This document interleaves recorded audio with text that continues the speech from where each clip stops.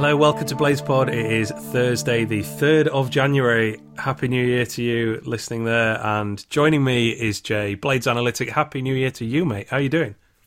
I'm all right, mate. Happy New Year to you. Happy New Year to all Blades. What a bloody good end to 2018 it was.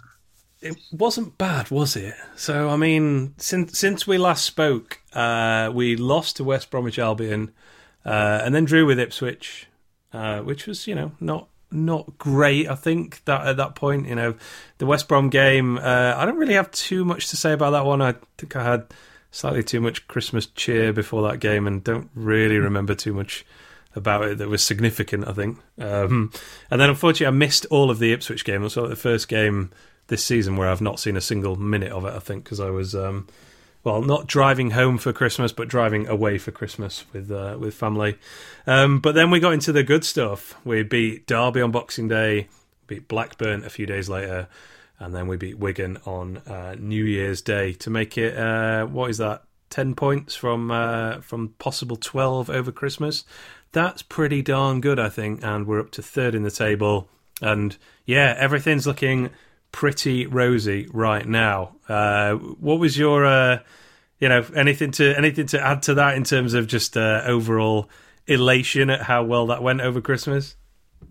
Yeah, pretty much just that, isn't it? It is elation, especially from, I think post West Brom, there was naturally, I don't think it's just our fans, it's this wonderful generation that me and you expose, which is the Twitter generation. Every game is a World Cup final. It's a must-win, cannot lose, apparently, even though it's a 46-game season. But I think the Ipswich one was probably the worst because, obviously, you go away to Ipswich and they are shockingly poor. And when you don't win there, they put up a fight. They ran hard against us. But when you don't win there, even I, after that game, could understand why questions were being asked about the run of form.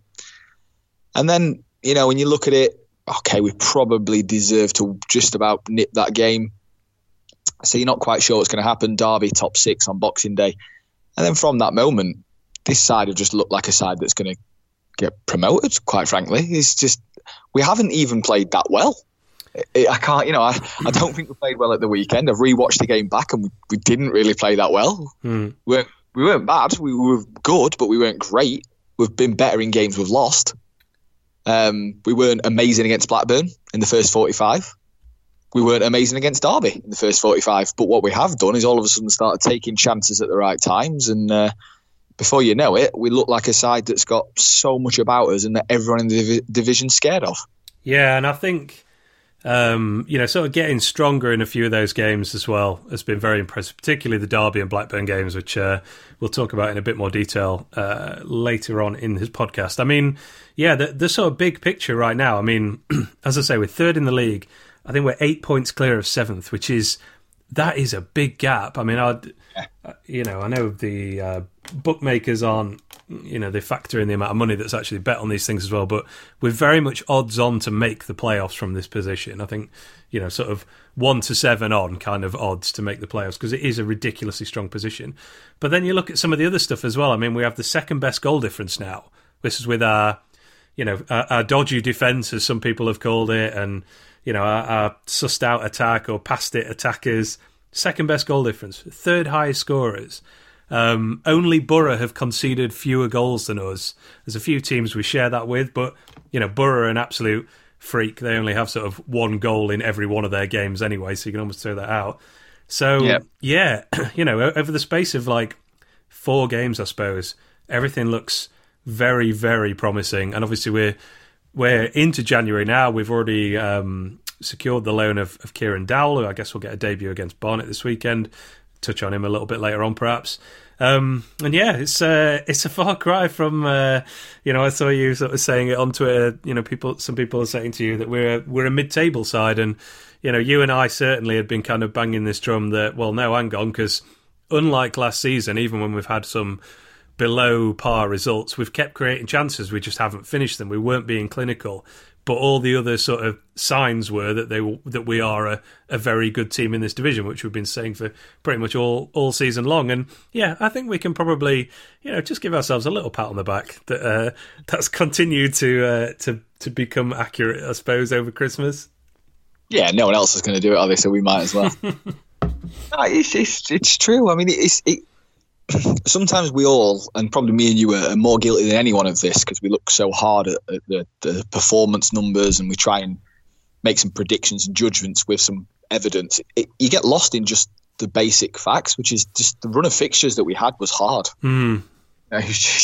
I think we said it on the pod just before the Rotherham game, actually, and I said to you, there's a run of fixtures coming up here that on paper is very difficult, and we'll do well to get an amount of points from it. And we didn't, we didn't get those points. Some games we played well and didn't get a point. Some games like Rotherham, we played poorly and somehow come away with something. But it was a hard run of fixtures, and this on paper is an easier run of fixtures. Derby aside, they are current top 6 side, but Wigan are in shocking form. They've been good at home all year, but in the last 6 games they're poor. Blackburn they gave a great game to West Brom the other day, but I think at Christmas, individual results can't be looked at because tiredness plays a factor and just games catch up. But they were in pretty poor form as well. So these are sides we should be beating, and home games for Sheffield United are going to be the thing that makes us the playoffs or not. So and it also falls into this whole. I mean, I even said it, and you, to be fair, I'm going to give you the credit. You were not batting this top 6 narrative away, but even I was thinking, can we beat top 6 sides? And then we went and did it against Derby, and people are now saying, well, I don't think Derby are going to be a top 6 side, which is just. I'm not having that. It's just keep shifting those goalposts. No, you can't. Yeah, who is then? You can't say that. We've done Villa. Are they going to be top 6? We beat Norwich when they weren't in the top 6. So it's just. But it was nice to do that, to get that monkey off the back, because I think that was becoming a bit of a thing, wasn't it? It felt like that in the atmosphere as well when Derby scored. If there wouldn't have been the melee in the back of the net and Dean Henderson having a fight on one leg, if there wouldn't have been Wilder chomping at the bit to give Lampard a chin in, I don't think the atmosphere would have been as good as it was, because for me it felt unsettled. When that goal went in, I initially thought, here we go again. We've got the goal up, we started the second half well, it goes in from 35 yards, it's going to be them on top now. So that was really interesting, that because all that happened, the atmosphere just absolutely flipped.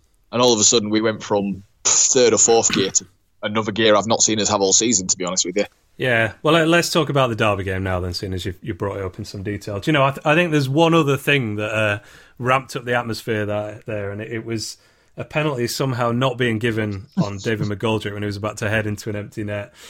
I've still not seen an actual decent replay of this. I've only seen the sort of standard TV camera from the South Stand. But from the Kop, I lost my mind. I could not believe that it wasn't a penalty and a red card. And that, then Derby went straight down the other end. Probably 20 seconds later, won a free kick themselves, which Wilson scores his customary blinder from. And yeah, that was the spark that kind of lit the fuse, if you like. And yeah, the atmosphere in that second half was, I would say, I was thinking about this earlier, I think that might be my favourite United game this season. I think it was the best atmosphere as well. I mean, the easy reference point is Villa at home, but we absolutely blitzed them, and their fans were sat on their hands after about 20 minutes because they knew they were in for an absolute hammering, whereas this was a proper powder keg of a game, if you like, which felt like it could sort of go either way right up until us getting our 3rd goal. But yeah, it was a fantastic game. I mean, I managed to pop back to Sheffield from our Christmas retreat with the family to watch this one, and I was so glad that I did, because a fantastic game, brilliant result, like you say, to beat a top 6 side. There was a good sort of edge to the game as well, and also, as you say, we were not that good in the first half. We had a couple of good chances, one that Sharp did score from, and probably an easier one that Carson made an amazing save from.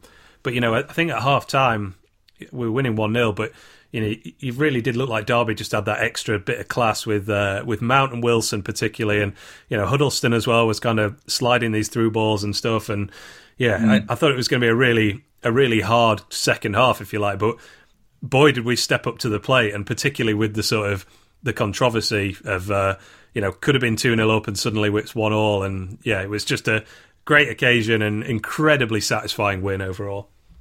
Yeah, I'm with you.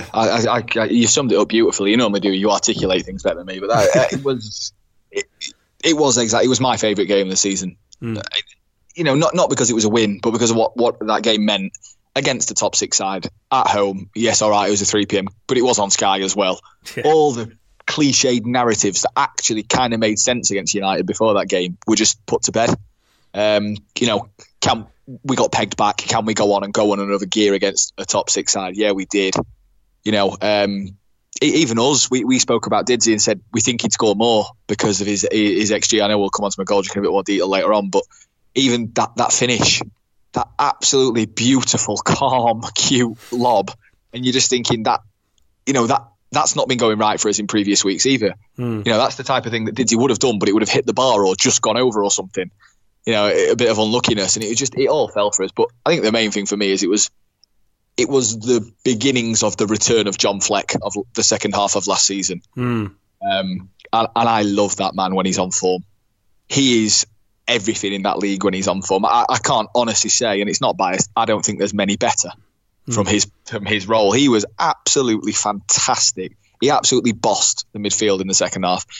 Mason Mount looked like a child in the second half because he didn't know where to go, because Fleck and Norwood were just, Norwood's defensive stats in that game were fantastic, but Fleck was just all over them, all over the ball, recycling, snapping into tackles, playing passes, and he played further forward, which always helps, I think. But that was great to see, because we need John Fleck in the second half of the season, and we'll talk about the other two games after where he was decent as well. So yeah, and a brilliant assist for McGoldrick's goal as well. Which what a header! I know. I remember thinking at the time when he dived into that, I was like, oh, you're going to get a whack in the head here, and it's going to be a free kick to us. But instead, he just wins this brilliant diving header and loops it over the top for McGoldrick, and yeah, it was one of them finishes where I think possibly with. Knowing McGoldrick's sort of history of missing some chances as well, I think everyone on the ground was kind of like, is this definitely going in? Yeah. Properly waiting to see, not to see if it, I think it actually bounced behind the line. It was like, is it definitely gone in? It's not going to bounce up and hit the bar or something like that? It was one of those beautiful football moments where time stood still, didn't it? Yeah, the definitely. Ball went over the keeper and you could see everyone just clenched, ready to go, and it was, is it in? Now, and I was so happy for him for that, because I'll tell you what, we have said it on this pod as well, so I'll pat ourselves on the back for saying we all have argued with anyone that Didsey will score more and that his all-round play deserves a starting spot. But we've also said he might just not be the best finisher. Yeah. No, his conversion rates aren't that good. You have to be a good finisher to score that goal. Yeah, definitely. Like that composure at 1-1. And he was under pressure. He was shoulder to shoulder with a defender. So, it's not like he was clear for on goal. So, I wouldn't say he ate our words because we have defended him quite rightly, but made everyone eat their words, really, didn't he? And he has done all Christmas, which we'll come on to. But the other thing I want to say as well, individually about that game, I'm sure we'll talk about Billy at the end of this on his own segment because he deserves it. Yeah. George Baldock. Yeah. Since he has come into the team after the first one or two games when he's edged in, he has been nothing short of magnificent. And I think particularly in this Derby game as well, where we at times we played more on the counter-attack, I think, or more direct, I suppose. And he was, he had a massive role in the game. And, while he didn't sort of contribute like an assist or a goal himself or anything like that, he was just heavily involved and, yeah, absolutely brilliant. The sort of, we're probably up there with some of his better performances last season, I think, just sort of full of energy and speed getting forward down the right. Yeah, and I mean, the clearance off the line from Wilson at 0-0 as well. That, you cannot comprehend how. I think I put it on my Twitter, and I kind of, I'm not just saying what I say on Twitter, but I think it needs to be said. We lost games on fine margins. Leeds game, great example. We could have scored a couple of quite easy chances. One random error that will not happen again cost us a game. Yeah. Everyone goes mad. Yet against Derby, the fine margins went in his favour. Baldock clears it off the line. We score against the run of play, because let's be honest, how many times do we really score from that type of cross right on the touchline? Small Billy Sharp from an aerial ball. He scores some crosses across the floor all the time. He's actually decent with his head, but you know what I'm saying, don't you? Yeah. Jack got to the byline and it was an early cross, so everyone, right, so we need to cross earlier, but it was really just a hopeful whip in the box. Yeah. It wasn't from our normal good play. So the margins just went for us. They really did. And that's not saying we're lucky. We're not. We deserve that from our play. It's just saying that margins across the season will go both ways, and they seem to be turning for us, and it's actually made us have results all of a sudden. Yeah, but Baldock's just been great. I mean, the guy on the other side as well, we created the end of Defender Club. So I'm not sure how much more we can say on him, but the guy on the other side for me has been our player of the season. It's a bold shout, but it's hard to argue with, isn't it? I mean, his He must be well ahead of his assist tally from last season. He got 4. He got 4, and he's on 6 now. So yeah, and he should really have had. I think he should have had a couple of assists in this Derby game. Actually, he ended up getting one against Blackburn with a brilliant through ball to Sharp. But yeah, I think if I've got this, if my memory serves me right, Sharp missed a couple of pretty easy chances by his standards from Stevens' crosses. There was the one in the first half where, Norwood sort of sprayed that brilliant pass to Stevens inside the box. He heads it across, and as I say, sat on the Kop. I thought it was in. Like everyone on the Kop was like on their feet celebrating because it looked like it had sort of been clipped over Carson and had hit the back of the net, but actually Carson just made a great save. And then in the second half, he put in a brilliant cross as well. And I can't remember exactly whether this was a volley or a header, but Sharp really should have got it on target and somehow put it wide. We will talk about Sharp in more detail, but he himself was absolutely brilliant in that Derby game to the extent where it's just almost unbelievable how well he played. And it was kind of surprising that he only got one goal from it because he just got into scoring positions so frequently. I just want to quickly touch on something you said earlier about how, I don't think you said randomness, but talking about how it's not so valuable looking at individual results over Christmas because West Brom, really good team, then they lose to a Blackburn team that we just beat, etc. But for us to win those 3 games in a row, Derby, Blackburn, Wigan, very impressive in itself. Very few teams did that. I think it might only been us and Millwall that won all 3 games over Christmas. But not only that, it was with an unchanged team through all of those games. Now, something that has been lobbed at United this season is, we run out of ideas, we run out of puff as the game goes on, etc. This is pretty strong evidence that is not the case. I mean, you and I haven't really felt that is the case anyway, but to do that with 30-something McGoldrick, 30-something Duffy, 30-something Sharp, absolutely powering through these games, looking better and better game by game. The only change we made across them all was Craney playing at Wigan, and that was just because Basham was suspended. Otherwise, it would have been an unchanged team for all 4 games, I think. That is incredible. I mean, players and staff deserve a massive pat on the back for doing that. And I'm glad we did because, you can sort of say, well, we now have a 2-week break, if you like, because regardless of how much respect you want to pay the FA Cup, we shouldn't need to play a particularly strong team to beat a non-league team. That's just fact. Not saying that upsets don't happen, but logic dictates that is correct. So I'm glad we did it, but at the same time, you have to say that is just huge credit to backroom staff and players and everybody involved, really. Yeah, no, 100%. 100%.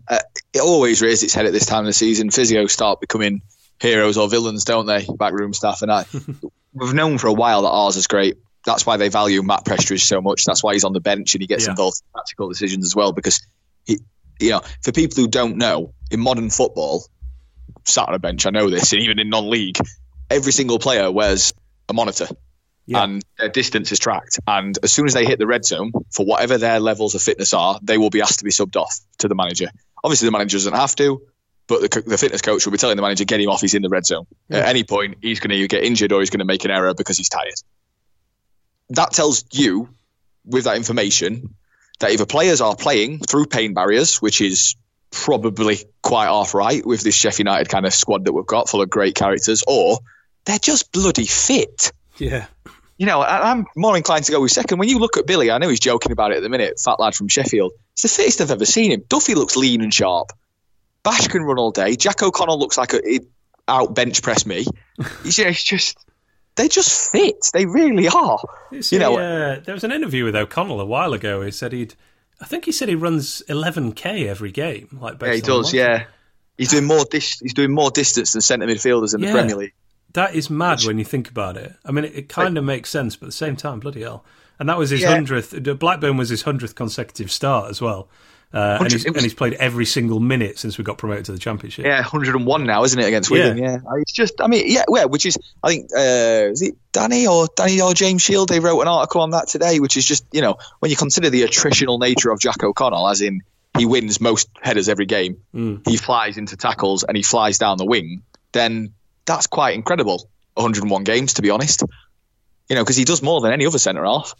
Yeah. So he's just I cannot praise A, the squad, and B, the backroom staff enough. But also, you've got to praise Wilder as well, because the temptation to swap the squad about. We talked about it all season. To be fresh.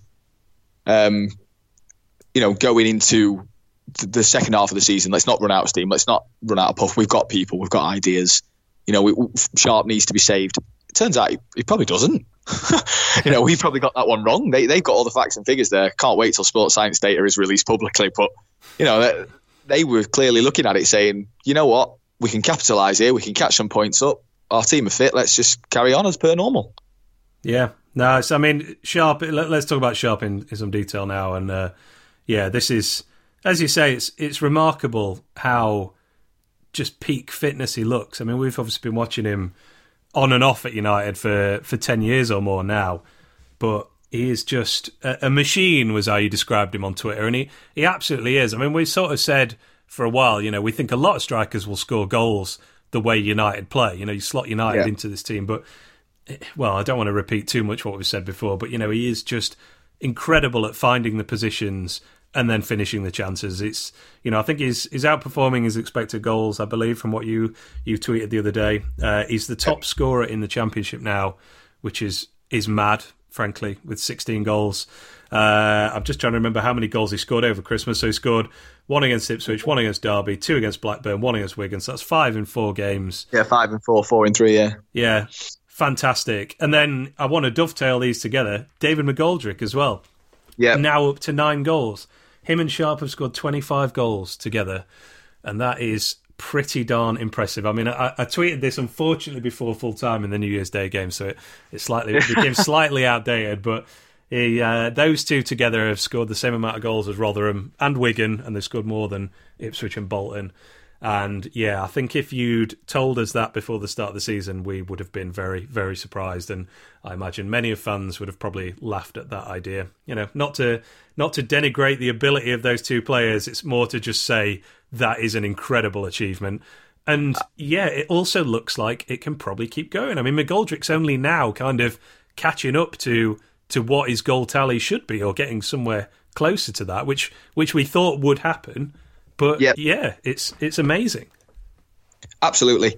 Just to add further on that, as the pair of them, since we've done the pair, the assists as well. So Billy Sharp isn't an assist type of striker, but he's worked his absolute socks off over Christmas. He's ran channels. That goal at Wigan, we're trying to do the games, I guess, bit by bit, but because we're on Sharp, that goal at Wigan from the deep goal kick by Henderson is, I love Dino, but that's not like an Alisson or an Edison type goal kick where he's picked him out. He's just launched one up top, and Billy's fought for every inch of ground with a massive centre half. Yeah, was that Dan Burn, by the way? Because if it is, that was Nigel Atkins as Dan Burn. Yeah, he's about 4 times the size of Sharp, and Sharp held him at arm's length. It was like in the NFL where you see like a stiff arm where they just hold someone off. Is basically what he just did.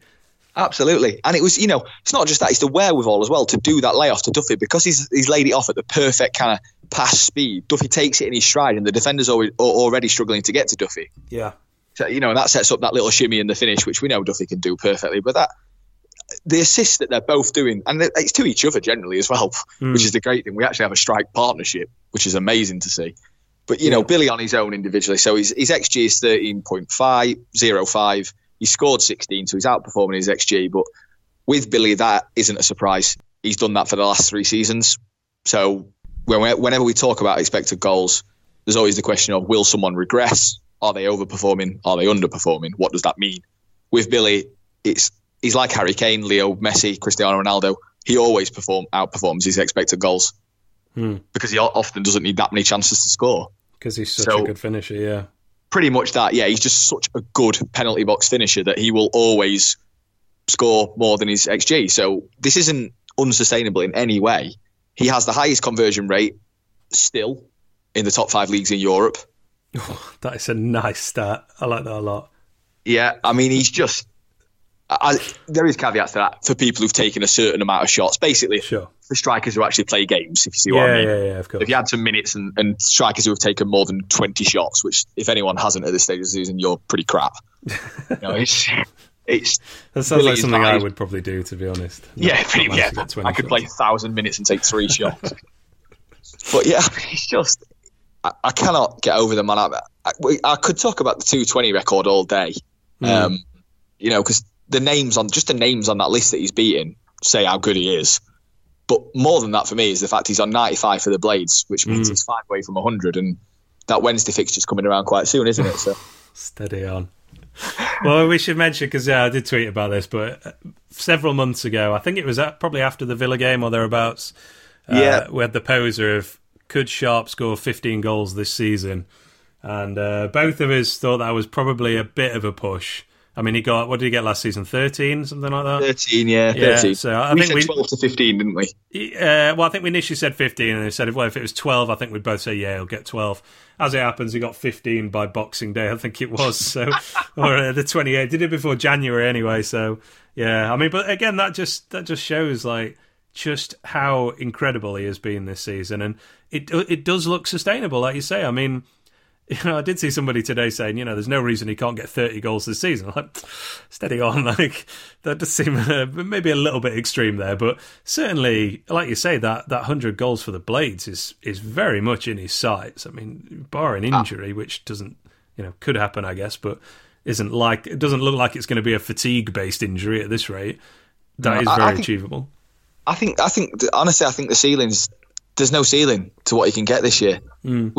So we've got the third highest XG in the league at the minute, behind West Brom and Villa. Yep. So we're in the top 3 for creating quality chances. We don't create much, so we don't create loads and loads of chances. But one thing I do want to get on with these 3 games is how we've kind of tweaked tactically, and that might actually create Sharp himself more chances, because we seem to be playing a little bit more vertically. So we're putting in the odd earlier ball. With Fleck coming to the fore a bit more, there's a little bit more drive into the box. So basically, we're not playing against so many set defences, which is what Billy thrives on. He thrives on that kind of unstructured chaos, if you will, where he just picks up space. And, he's in the... This is what XG does. It says if you're in the right space, you'll score goals, and that's what Billy does better than most. But I just want to say, get rid of expected goals here. Just look at goals per 90 minutes played. So just goals per actual minutes.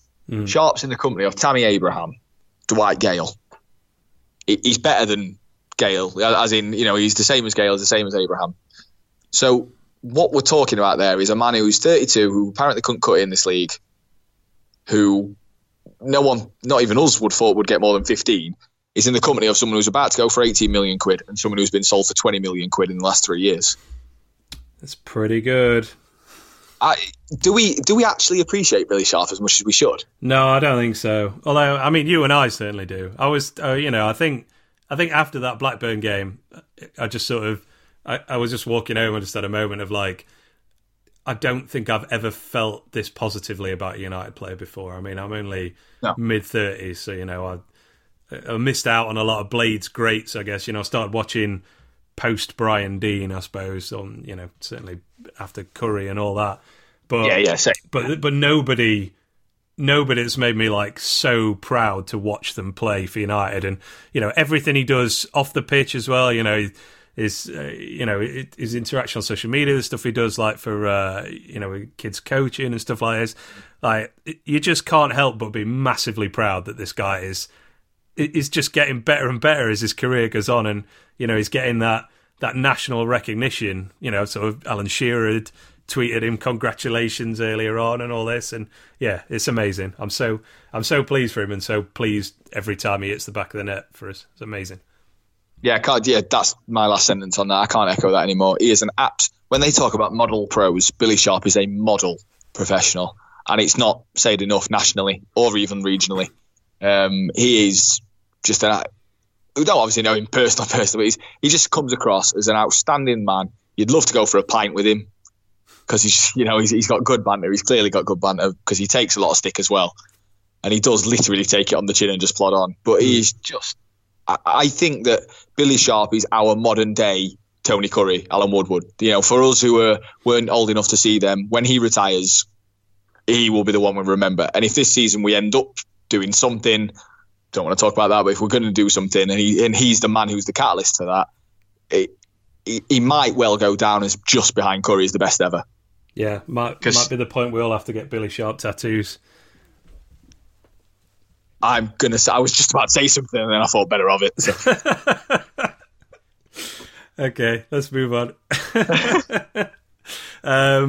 Yeah, I mean, well, with McGoldrick, actually, because, I think this does deserve speaking about, because we talked about him at length on the previous podcast, and, his lack of contribution in the sort of the key statistical measures for a striker, conversion rate, obviously goals, how he stacks up against his XG, but also his chance creation and his assists. And not only has he picked up some goals over Christmas, he scored 4 in those 5, 1, 2, 3, 4, 4 in those 5 games as well. He's got a couple of assists to go with it. He set up the opener against Blackburn. There's another one he set up another one for Sharp as well against Wigan. I think there's another one in there that's temporarily slipped my mind, but never mind. And then, and I think also the quality of his finishing has been fantastic. The goal he scored against West Brom, I mean, it's one of them where you sort of don't expect it to go in based on, I guess, a little bit the chance quality, but also the fact it's McGoldrick and he's just seems like unable to put away chances at the moment. They either, hit a defender on the line or forces a great save. But, that one goes in.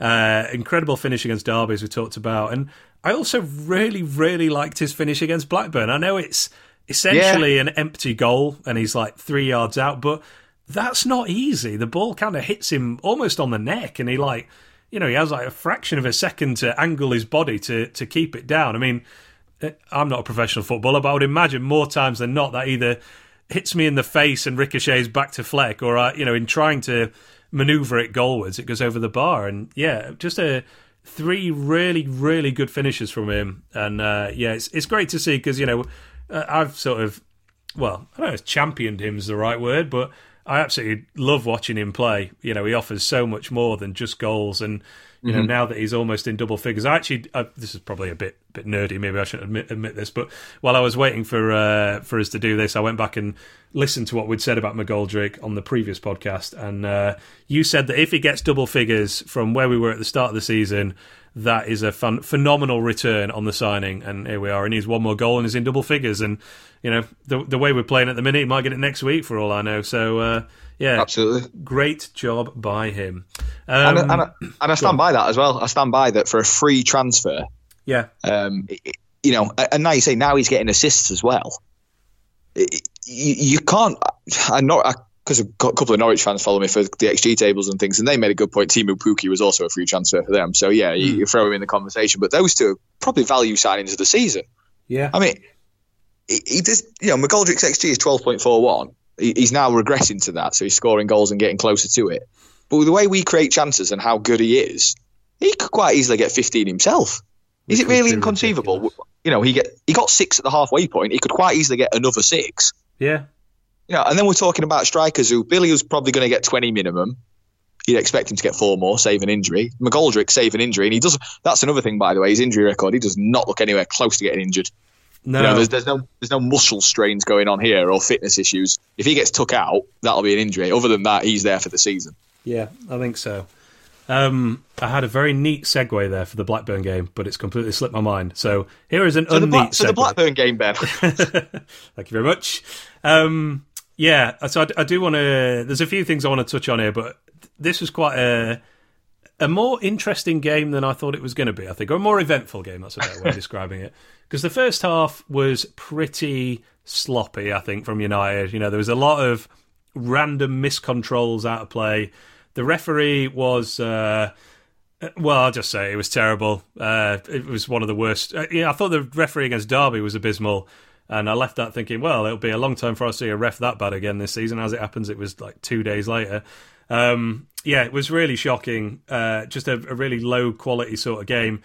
And then when Basham got sent off, if you told me the final score was going to be 3-0, I would not have thought it would have been to United. but low it proved to be, as Richard Smallwood, on his birthday no less. I was somebody pointing that one out to me on Twitter. With probably the stupidest thing I've seen on a football pitch this year. They had that game in the bag. There was like half an hour. I think it was 25 minutes left when he made that tackle. And while they hadn't been creating many chances, which we can talk about tactically in a sec, more likely than not, they were going to, at the absolute worst case scenario, draw that game 0-0. and then he flies into a tackle on Sharp, manages to injure his own man in the process, which was this is an added bonus of stupidity. And the game changed so quickly. It was amazing. When Basham went off, we barely touched the ball. I don't have this handy, but I think there was 20 minutes where we played 20 minutes for 10 men. We completed 22 passes in those 20 minutes, which just shows you how little of the ball we have. Smallwood goes off. Obviously, we have a free kick from the foul. Blackburn more or less didn't touch the ball again until they were 3-0 down. We just ran riot 10v10. And part of that was because they'd made... I mean, this is just doubling down on the stupidity. Blackburn had gone for the kill. They brought on Dak and another player as well and basically changed shape to play 11v10. And then Smallwood goes off a few minutes later. And they were absolutely buggered, frankly. They had absolutely no way to reorganise. And we just knocked it round them and threw them 3 lovely goals. Thanks very much. But I mean, let's just talk a little bit about how we did with 10 men and how we did it. Because I thought it was interesting that we switched to the back 4.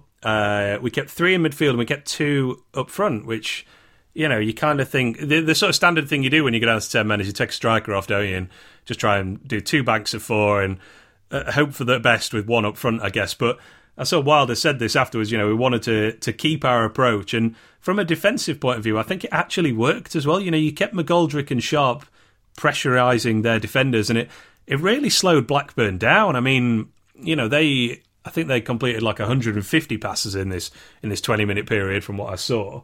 But so much of it was along their back 4. It was, it was quite a conservative approach. I think Henderson only made 1 save while we had 10 men, which was, was a fairly good chance, but, not the most difficult save for him in the end. And, it was an approach that was working, I think, and then suddenly Smallwood gets sent off. And I guess, what kind of pleased me was, we kept that approach and we stayed in the game. We kept it level and we gave the opportunity for something ridiculous to happen, whether that is a defender having a brain fart as it was in the end, or, somebody scoring a wonder goal for us to win the game or something like that. But, I mean, just another sort of example of tactical brilliance from us and also the fitness and discipline to pull it off, I guess, with a man down.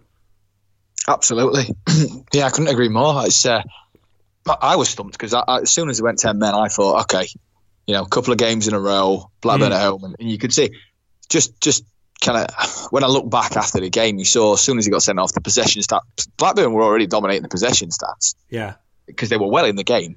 Like you say, that first half was very tight, not much in it, wasn't really much going on really until the red card, and all of a sudden you just knew what was coming. That Blackburn's shot started adding up, their pressure started adding up. They weren't really we weren't really creating anything great, but it was just starting to add up, and you felt it coming, didn't you? You felt it, it was going to be 1-0, but in the turn out it wasn't. But I was saying, right, okay, we need pace. Connor Washington on, we need an outlet ball, don't we? 10 men you normally sat in, and we did sit in quite well, but we need someone who can chase channels down, who can maybe get on the end of something so we can push up the pitch.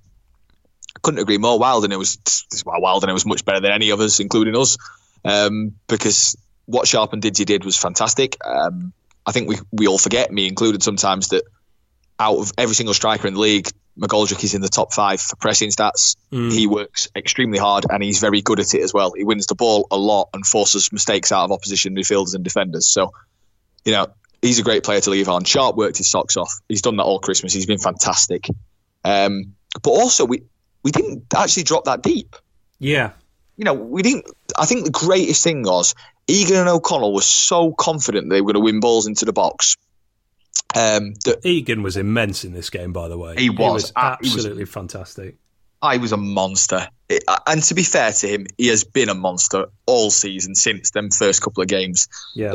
People always go on about because we conceded some goals. A team concedes goals, not a single defender. A single defender can make an error. But a team concedes goals. John Egan has been absolutely phenomenal.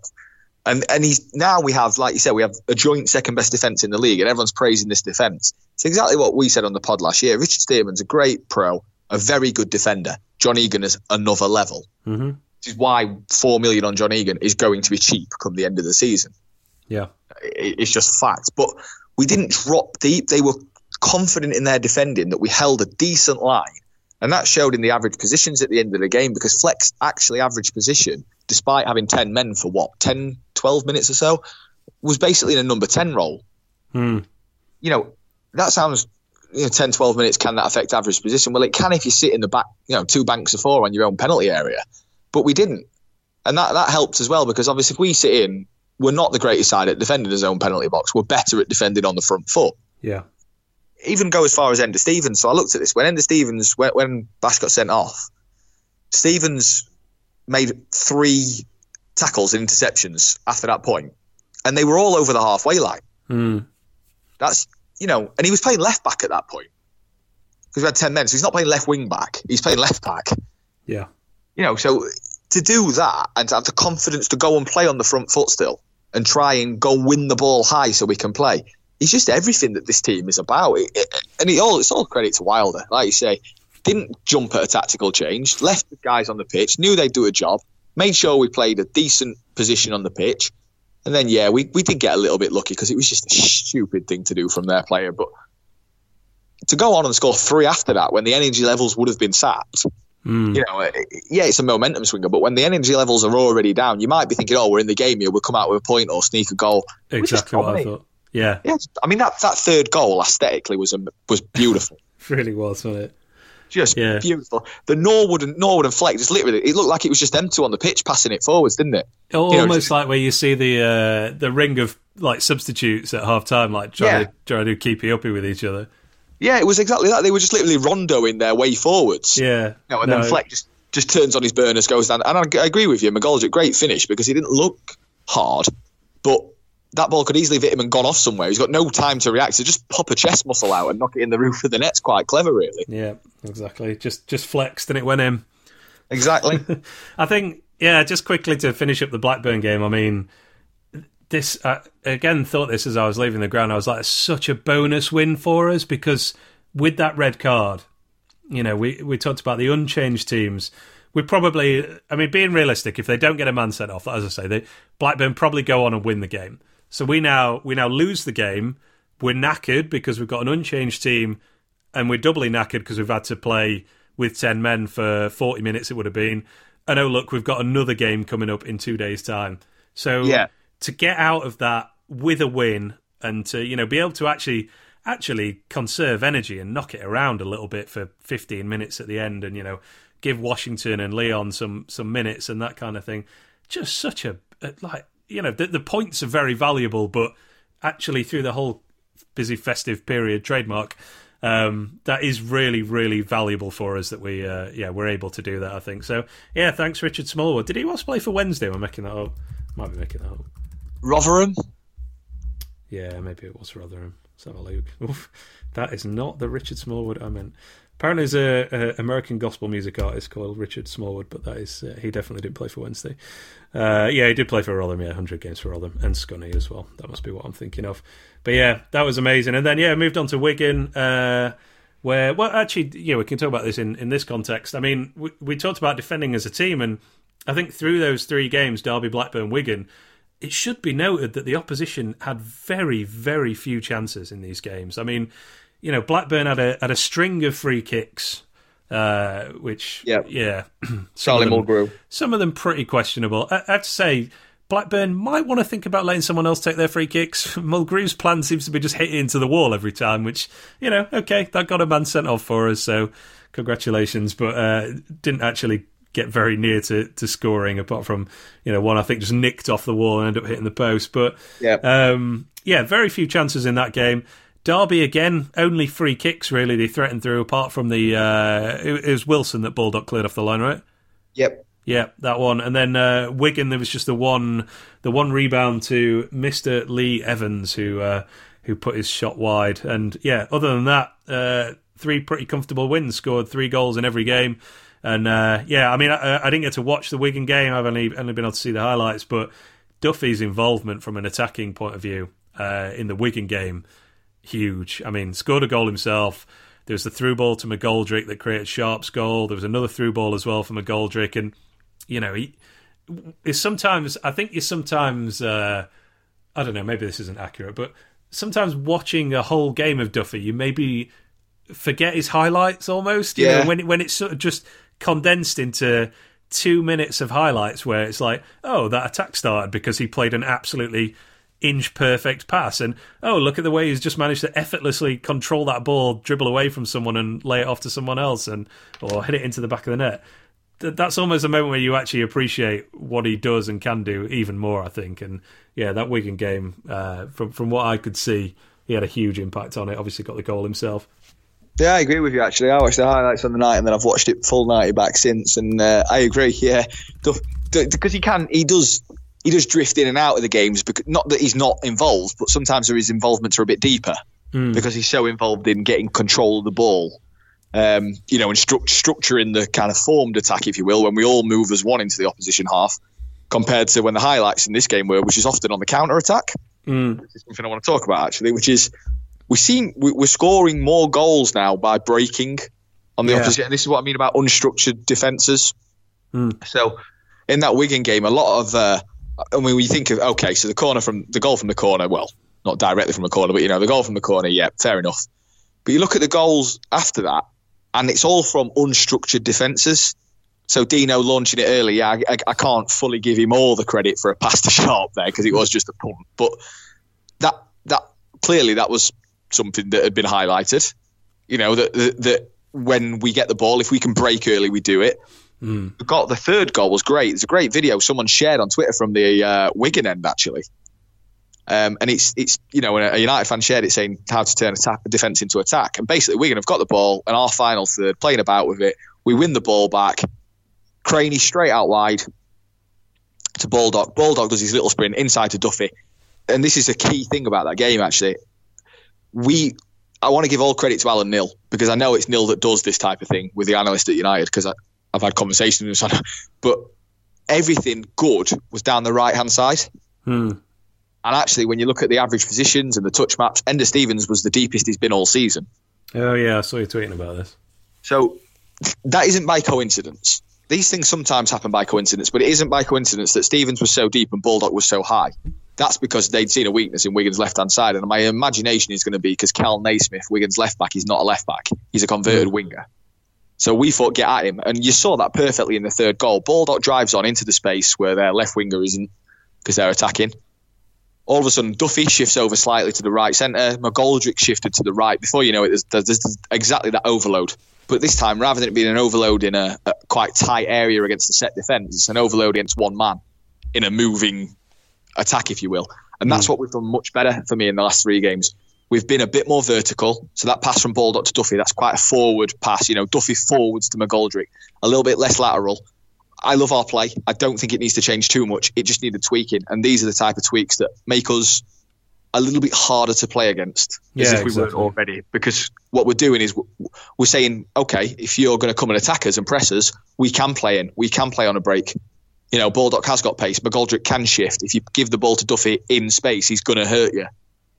And that was great to see. And yeah, it was just, the Wigan game was really weird, actually, because when I watched it back, we weren't great. We deserved to win, but we weren't great at all. And certainly that Evans chance early on was a big moment, because that should have been a goal. And if that goes in, it could change the complexion of the whole game and the outcome. But we seem to just do enough. And that's almost better than playing well, I think, sometimes. That's one thing me and you have always labelled this United side. We can't just play okay and win. Whereas we went to Wigan and played pretty well, but not great, but won 3-0. I mean, how good is this side? I think, coming at the end of this run of fixtures as well, and knowing that, now it's 2 weeks till your next championship game or thereabouts, it's pretty big just to get a result by any means, really, and then rest up and come back for the QPR game, I suppose. So, that was good to see. Just to wrap up then quickly, I mean, looking ahead slightly, so Kieran Dowell obviously signed on loan. United everything's going so well with United at the moment that we're able to announce our January signings in December. And there's the first one. I mean, we kind of said, I think Wilder said a few weeks ago about how, we'll only be signing loan players in this transfer window. But that's a pretty good start. I mean, he was very good for Forest for, I think, for probably about half a season last year, and then Karanka came in, and I have quite a low opinion of Karanka, to be honest, as a manager. And I think Dowell's form dropped off a little bit. He scored against us for Forest as well, but England under-21 international, very highly rated. I think, some people will say, oh, well, our last loanee from a Premier League team, that's gone well, hasn't it? But the huge... That's nonsense, though. Dean Henderson's from a Premier League club, so is Jamal Blackburn. And that's... I don't know keepers, but that's nonsense, isn't it? If this fictional fan were to rephrase his point, he would probably say the last outfield player from a Premier League team. What was I saying? The big difference between Woodburn is that Dowell obviously played at this level already, and this is his second, if not third, loan spell at this kind of level, actually. That is development wise. That seems to be a very big thing when you look at players like Barnes, like Harvey Barnes, that is, like Wilson and Mount. They've gone out already and had a loan spell and been successful, and now they're flourishing again. So, yeah, signs are promising there for Dowell. I mean, do you know much about him as a player, and what we can kind of expect to see from him, or where he'll slot into the team? Absolutely loads. Like Kieran Dowell is the one player I wanted us to sign. Anyone who follows my Twitter will know I've been drooling over this man for 6 months. Wow. Couldn't. Does your girlfriend know about this? Yeah, she does. Yeah, Kieran. As soon as we signed him, I let a little yelp out. Yeah, it was just, I had loads of people tweeting me saying images of me staring at a computer doing things I shouldn't. But it's like Kieran Dowell is just he's perfect for our system. So if we can only sign loans, and this could go wrong because no one knows how a player's going to fit in, other than the fact that Kieran Dowell is extremely good friends with John Lundstram because they were in the Everton youth team together. He's extremely good friends with Dean Henderson because of England teams. Yeah, and he's also decent mates with Jack O'Connell. So I'm all right with this. I think Dowell will fit in fine. Let's be fair. The one thing we don't do, and if we talk about plan Bs, is there's not enough shots from around, I wouldn't say outside the box, but from around the edges. Mm-hmm. We can overplay a bit. We do lack a little bit of dynamism in transition, although, we just spoke about how that was good against Wigan. But generally, I think, we're not a counter-attacking side, are we? And maybe a maverick as well. So Duffy's fantastic. Me and you love Mark Duffy, but it's very controlled, isn't it? Yeah. It's all about angles and possession. Whereas we might just miss someone who just does something unstructured, basically, who just beats a man and whaps one in the top corner, without having to do all this intricate play. Kieran Dowell is every one of those things. Last season in the Championship, if you take all number 10s or people who played in advanced midfield positions, Dowell took the joint most shots from outside the box. He was the joint third highest goal scorer. He had the joint third highest key passes. He had the joint third successful dribbles. So he's in the top 3 for everything that we don't currently do. So that's very promising. You can't really take more than that. Team styles matter. So Kieran Dowell is not going to have those stats in the Sheffield United team. He's going to be expected to do different things.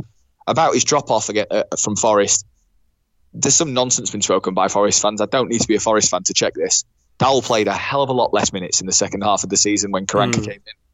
He had a slight injury, and then Karanka came in, and Lee Tomlin was chosen as the number 10. Yes, Dowell did dip, but anyone who scores that many goals early on is going to dip. And he is a young man, so he's not always going to be on form. He's also quite languid. He isn't going to run around. He ain't going to press a load of people. He's not going to dive into tackles. There'll be some United fans sat on the cop who say, get him off, he does nothing. He is going to be one of those players, but he is a maverick. He's not Ben Woodburn. He's far advanced. He's an England under-20 World Cup winner. He is an absolutely exceptional player. I know some very good people in football who work at Everton who love him. They wanted him to be in the first team. The manager just looked at him over the last 6 months and they've moved on. I think Everton, they're going to spend some money, it looks like. So he's going to be a Premier League player next year, whether that's with us if we sign him, if we went up, or Everton or someone else. He's a Premier League player. This is a fantastic signing. It really is. Yeah. I have no more to say on that. It's just a great, great signing. Excellent. Looking forward to seeing him. Well, speaking of Premier League players, particularly on loan, Harvey Barnes sounds like he's returning back to Leicester, possibly going straight to their team. And when I sent you the notes for this podcast yesterday, it included the question, why isn't anyone signing Tammy Abraham? I had this this brainwave. I was like, hang on, why isn't anyone just buying Tammy Abraham, getting him the hell out of the Championship?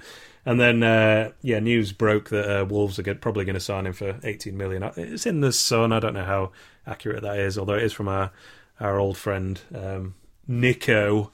So maybe it is accurate after all. But yes, I mean, that's two huge players for our rivals, no less. I mean, I know Villa are a bit further down the table, but you think they're probably still going to mount a run at the top six. Yep. Probably being stripped away from our division, and obviously they don't belong to these clubs, so it's not like the James Maddison situation with Norwich, where suddenly they're going to have 30 million to spend on new players and strengthen their squad. This is the risk that those teams take by having those players, and it could be a very nice bonus for us if that's how it pans out. Oh yeah. Quickly on that, 100%. I mean, I don't think Abraham's going to go somewhere in January. Once one club bids, they're all going to go. Because if you get Tammy Abraham for less than 20 million quid, you've got a bargain. Yeah.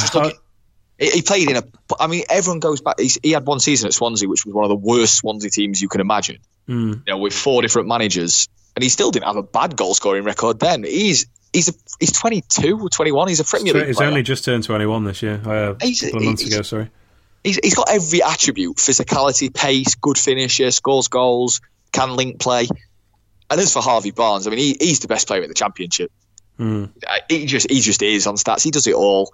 Scores goals, leads the league in expected assists, links play, sets up chances. He's fantastic. They are 2 irreplaceable players. West Brom and Villa, if they go, will not get better players than them. Incidentally, how frustrating was it that we spent ages talking about Barnes, Jay Rodriguez, Dwight Gale for West Brom, and then we were undone by bloody Gareth Barry and Kieran Gibbs. I couldn't believe it. I didn't actually know who'd scored the goals until after the game. And I looked on my phone and I was like, oh, you're having a laugh. I can't believe it. That is a great point. That I mean, Gibbs is a decent left back. He gets forward, but he's all right. I think Gareth Barry would be the goal threat that caused us problems. But I know exactly. Fair play to a good squad, haven't they? But he's that's good. I think there's other players as well being linked. There's a lot. The Championship's going to get poached, I think, this January, to be honest, because there's a lot of lower half Premier League clubs that are going to go for Championship players. So yeah, I'm sort of surprised there aren't rumours with Wilson, to be honest. For not to go into Liverpool's team, but for somebody to, probably overpay for him as an impact player. But I guess he's a slightly different kind of player. It's kind of similar to Barnes, I suppose, isn't he? I think Liverpool have ambitions for him, though, in terms of first team player for them. So I think that they see him performing at Derby and think this season's better for him there. Same as Mason Mount at Derby as well. I think Chelsea have ambitions for him being a first team player, whereas Chelsea clearly don't want to play Tammy. Leicester want to put Barnes in the first team now. That's why Leicester are getting him back. They're not selling him. Harvey Barnes will be in Leicester's first team in the next 2 weeks. I stand by what I said in the pod a few weeks ago. He's an England player in the next year. So, they're just cheat codes in the Championship. They really are. But I mean, don't want to talk about other teams or anything, but those two doing that, and then, I'm not going to say I know anything or you read anything, but we're going to bring in a striker in January. We are. Yeah, I got a note here. There's something Alan Biggs tweeted probably about a week ago. So talking about a, quote, big addition planned up front, as in that's in the works. So, yeah. Seems like that's what everybody's saying. There'll be other names. I googled every Premier League squad, by the way, the other day, and I was like, right, so who's a striker who can be available on loan? I was like, right, Sam Vokes. I was like, he's not playing. Kenneth Sahor's not playing. I was like, there's another name. You're making like a massive sort of spreadsheet laid out on a wall and drawing lines between them like you're a detective or something. That's it, just statting up on them all. Like, does he fit our system? How many 6-yard box goals does he score? This is the type of thing that people like me do because we're weird. But yeah, that's all good. I think by the looks of it, we're definitely going to bring a striker in. Don't care who or what. It'll just be another number if nothing else, and it's going to be a Premier League striker because it's going to be someone who's half decent. Yeah. And as we've already spoke about, Sharp and Didier are on fire, so whoever comes in is going to have a hard work to take their place. But if we get someone who can be a plan B, if we get someone who is of a more physical stature, it is something we are lacking. Mm-hmm. If we all think back to that League One season when it started to get tight, James Hansen did a great job at doing that in tight games. I'm not saying lump it up to a big guy, but if there's someone up there who's a bit more physical in the box, who can hold it up, who can win the odd more kind of just whip it in the box type player, that can only benefit us. That's how Middlesbrough attack a lot. That's how West Brom sometimes attack to Rodriguez. So I think we've done a great window already, because we haven't even talked about the fact Norwood's permanent. Yeah. So it's a great window already. If we get a striker to add to the numbers, this is incredible. Let's see where we go. We got a tough few games in January, so I'm always cautiously optimistic, because there's a tough few away games at the end of January. So yeah, but I think just for the rest of the season, we've still got 6 of the bottom 7 to come to Bramall Lane, and well, I mean, if you figure we win, say 4 or 5 of those at least, that puts you a long way towards what is traditionally needed to get in the playoffs. I suppose on 47 points at the moment. It's looking good, mate. I have to say, I didn't think we'd make the playoffs this season, and then I think about 2 or 3 months in, I thought, we probably could make the playoffs, and now I'm thinking, wow, we definitely can make the playoffs, and sort of road mapping it a little bit. So, yeah, exciting times. But FA Cup this weekend. Just to finish on that note, I suppose. I mean, let me start with this. How annoyed will you be on a scale of 1 to 10 if we lose to Barnet at Bramall Lane this weekend? Obviously annoyed, because whatever team we put out, we shouldn't be losing to Barnet. That's no disrespect. That's just fact. Yeah. And I think we're going to talk about team. Yeah, well, very briefly, but yeah, one thing we were discussing last night on Twitter just openly is how good the whole 11, if we changed it, how good it still looks on paper. It's that's like our League One squad and better. Yeah. So that should still easily be Barnet. There's some quality players in there, more than enough. So I'd be annoyed. Would I be annoyed if we don't go far in the FA Cup? I've always loved the FA Cup, and I've always loved the fact that Sheffield United in recent years have been very good in cups. Some very, very good FA Cup memories in my United watching lifetime. Yeah, same. A cups they do hold a special place for me. I would like us to go far. I'm not one of these that thinks you get out of the cup and you have a good league form. I think players are that fit these days generally that it's one game. Cups are one round, isn't it? You're 4 rounds away from the semis already, I think. So yeah, it's 4 games. What's another 4 games on top? It's not really a lot, is it? I wouldn't be too disappointed. I want to beat Barnet, and then I wouldn't be too disappointed if we got a big team, got some money, and then whatever happened in that game is what happened. Yeah. I think that's my view on where our FA Cup run should go this year. Yeah, very much low priority for me, to be honest. Same thing. I want us to win this weekend. I don't want the embarrassment of losing to a non-league team at all. But at the same time, I do think we should change, if not the entire team, then almost the entire team. We've just had all these games. Want to see some fringe players get a run out. Want to see Dowell play. Give Washington a start. Let's have Coots have 90 minutes.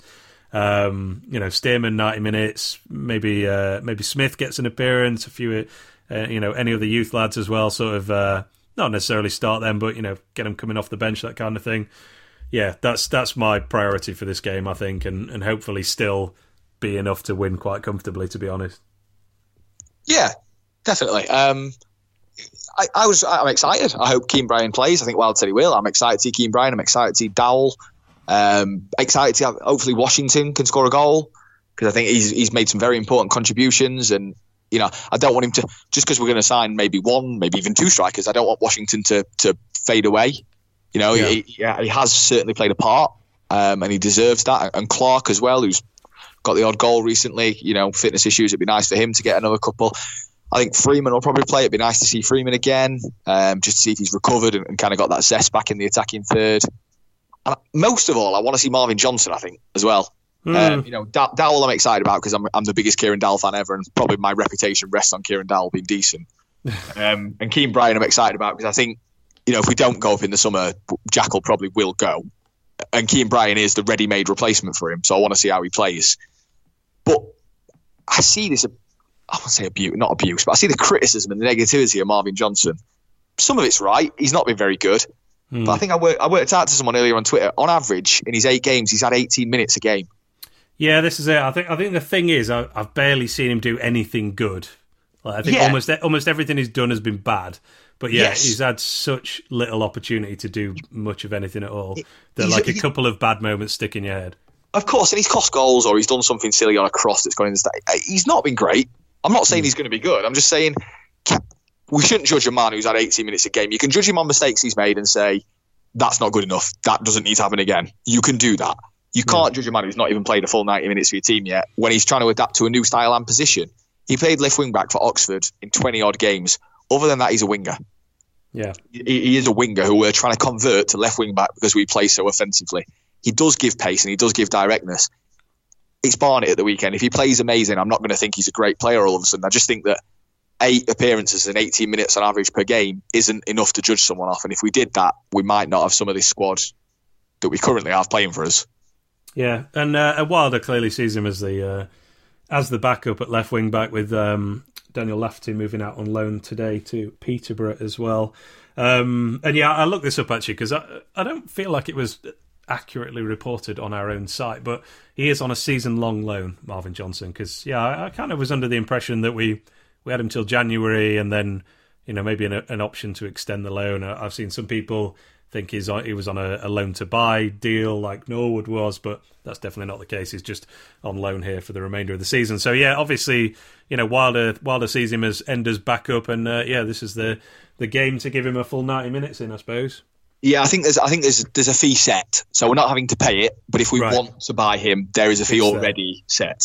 I think that's what it was. So that they will have agreed a price. Right, okay. I don't know how concrete that is, because if he ended up playing the second half of the season and was a magician, I'm sure Borough would want more. But I think that there is a deal in place if we want it, but I don't think there's an obligation to buy like there was with Norwood. Nice. Just quickly, has the Norwood signing been announced officially? No, it hasn't, actually. I know. What are they playing at? This is a massive thing. Yeah, they should make a big deal of this, shouldn't they? I actually think United's social media has been very, very good in the last season or so in terms of like reading, what the fans are talking about. So, we've seen the ridiculous dive by Henderson at Wigan for the shot that was going miles over. And then, of course, they actually, got a much higher quality version of the clip, and they've tweeted it themselves today. But yeah, there's nothing on here at all. Like, come on, Blades, what's going on? You're gonna be starting rumours that he's going back to his parent club, or I don't know, signing for Wednesday or something like that instead. Oh yeah. Get it nipped in the bud. Yeah. Steve Bruce's first signing of the summer transfer window, because he won't actually be in charge while the January transfer window is open. Weirdly, let's not talk about Wednesday. No, let's not. Apart from to say that during their resurgence, the gap managed to shrink from 11 points to 15 points. So, well done them. All right, mate. We've waffled on as always for longer than intended, so I apologise for taking up more of your time. But yeah, overall, a very happy Christmas. I think going from the frustration of losing to West Brom and Ipswich not playing that well, and then suddenly we beat a top 6 team with, and a good team in Derby. I don't care what people say if they say, maybe they're not a very good team after all. They are a very good team. They have some outstanding players, some of whom are probably too good for this division, particularly in the lone players and a couple of their defenders as well. And we absolutely wiped the floor with them in that second half. And, 3-1 did not flatter us at all. And, third in the league, second best goal difference. Pretty much any measure you want to use, advanced or standard, has us as what we've been saying all along. United are a very good team, and we're in with a chance of doing something special this season. I think we are. I think we said we are when I think it was Maxi D about 3 months ago said, should he cancel his holiday plans? Oh yeah. In the summer, and we both said, "Yep, you might regret that one, mate." And I think we stand by it. I think you've made a great point. Second best goal difference in the league is, if you don't believe expected goals, as some don't, some love it, from what we talk about. But if you don't, I've always thought goal difference is a great measure of how good a team is. Because, beyond points, goal difference says basically how many you're scoring compared to how many conceding, which is pretty much what football is about. So we're second best in the league in that front. Expected goals says we're the best team in the league on expected points.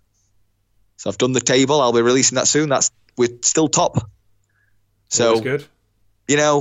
If anyone thinks you're biased actually in doing that, then I should point out that pretty much every other version of that table I look at from any other source also has us as one of the best couple of teams. So Yeah. It's not just a little bit of Blades bias, just putting an extra 0 on the end for. Oh no, I'm completely comfortable with where we are at. Everyone who studies the data knows that Sheffield United are a top 6 team 1,000,000% on the data. Whether that reflects in performances and points at the end of the season is always up for debate, because that's the whole point about XG. How predictable is it for future teams in a season? But there is no denying this side, not even on current form, it has been all season long, and especially on current form. We haven't lost we lost the XG ratio to West Brom, but before that, we haven't lost the XG ratio in hardly any games. In terms of how much XG do we have in a game compared to the opposition. So, I think I want a T-shirt with unbeaten on XG in it. Oh, don't do that, because that'd be amazing. I'd love that. I'd wear it over my Ender Defender T-shirt. Ender Defender T-shirt, yeah. Artie Bianco, by the way, made a logo for that, and I want that. Yeah. If I'm getting ahead of myself, but if we ever even come close to promotion, I am wearing that T-shirt for a week at work. That is just, I'm wearing the Ender Defender T-shirt, because we were there then. We were the 2 people who were there. It's going to have to be done. Right. Anything else? So are you all good with that? No, I think we've waffled and probably bored people enough now. So well, it's only one place to finish, and that is just to once again say congrats and thank you to Billy Sharp. 220 and counting. And yeah, go get that 100 goals for the Blades in the next couple of months if you want to get the 100th one at Hillsborough. Maybe that'd be nice as well. Alrighty, mate. I will speak to you later. Thanks very much. Cheers, mate. Thank you. Cheers. Bye bye.